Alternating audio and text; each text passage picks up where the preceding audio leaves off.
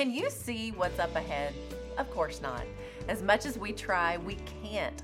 Only God holds our tomorrow, and as we trust Him with it, we can rest and know He's already there. What a gift as we close out this year and step into a new one. Speaking of gifts, we are wrapping up this month's focus on unwrapping all the gifts God has for us every day. Fullness of life, grace, peace, joy, wonder, hope, and God with us are all amazing gifts we can walk in and know as we trust Him. You can find all of those and so much more at lifeword.org. Now, going back to tomorrow and what we cannot see, how is that a gift?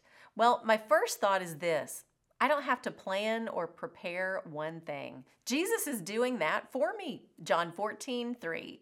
And if I go and prepare a place for you, I will come back and take you to be with me, that you also may be where I am. You know the way to the place where I am going. I know the way.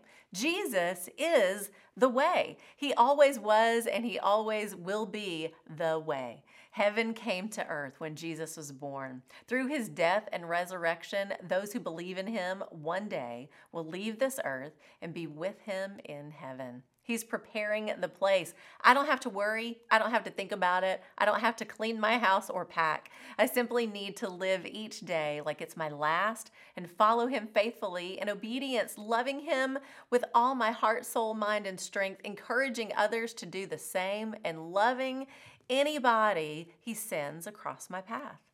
Unwrapping the gift of what's to come is different than any other gift. We can't experience it now like we can all the other gifts. We can only look to it and press on toward it, like Paul talked about in Philippians 3:14. What's to come is the prize, and guess what? It's not here in this broken and fallen world. If we are in Christ, our citizenship is in heaven. We are not of this world, because there is more to come. That truth should light a big old fire in our belly to live for Jesus and not be consumed by all the cares of this world. We live each day to redeem it in Jesus' name as children of God. But ultimately, my destination is on the other side of Jordan. Are you following me? I mean that in more than one way. I'll use the words of Paul in 1 Corinthians 11:1. Follow me as I follow Jesus. I'm not perfect in any way, but I'll point you to Jesus all day long. The gift God has for us to come is eternity with Him. Revelation 1:8. I am the Alpha and the Omega, says the Lord God, who is and who was and who is to come, the Almighty.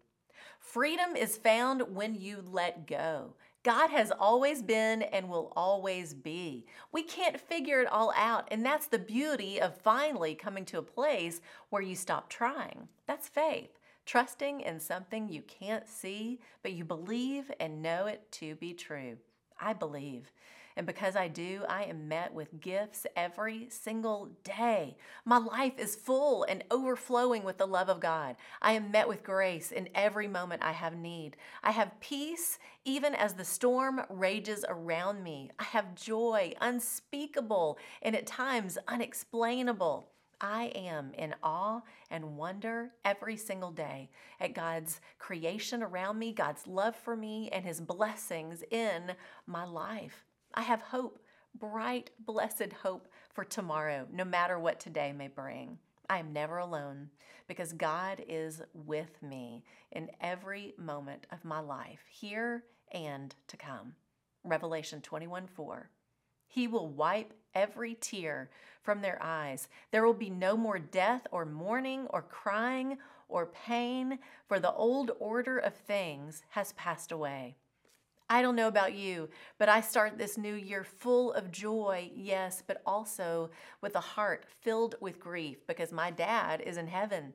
So when I think about the gift of what is to come, I can't help but smile. No more tears, no more death, no more mourning, crying, or pain. This old order will pass away. What a gift to come. That's the truth. I'm ready. Are you? God is a giver of good gifts, and He has these I've walked through this month and so many more ready for you to unwrap this new year. I pray you will. I'm Lori Klein.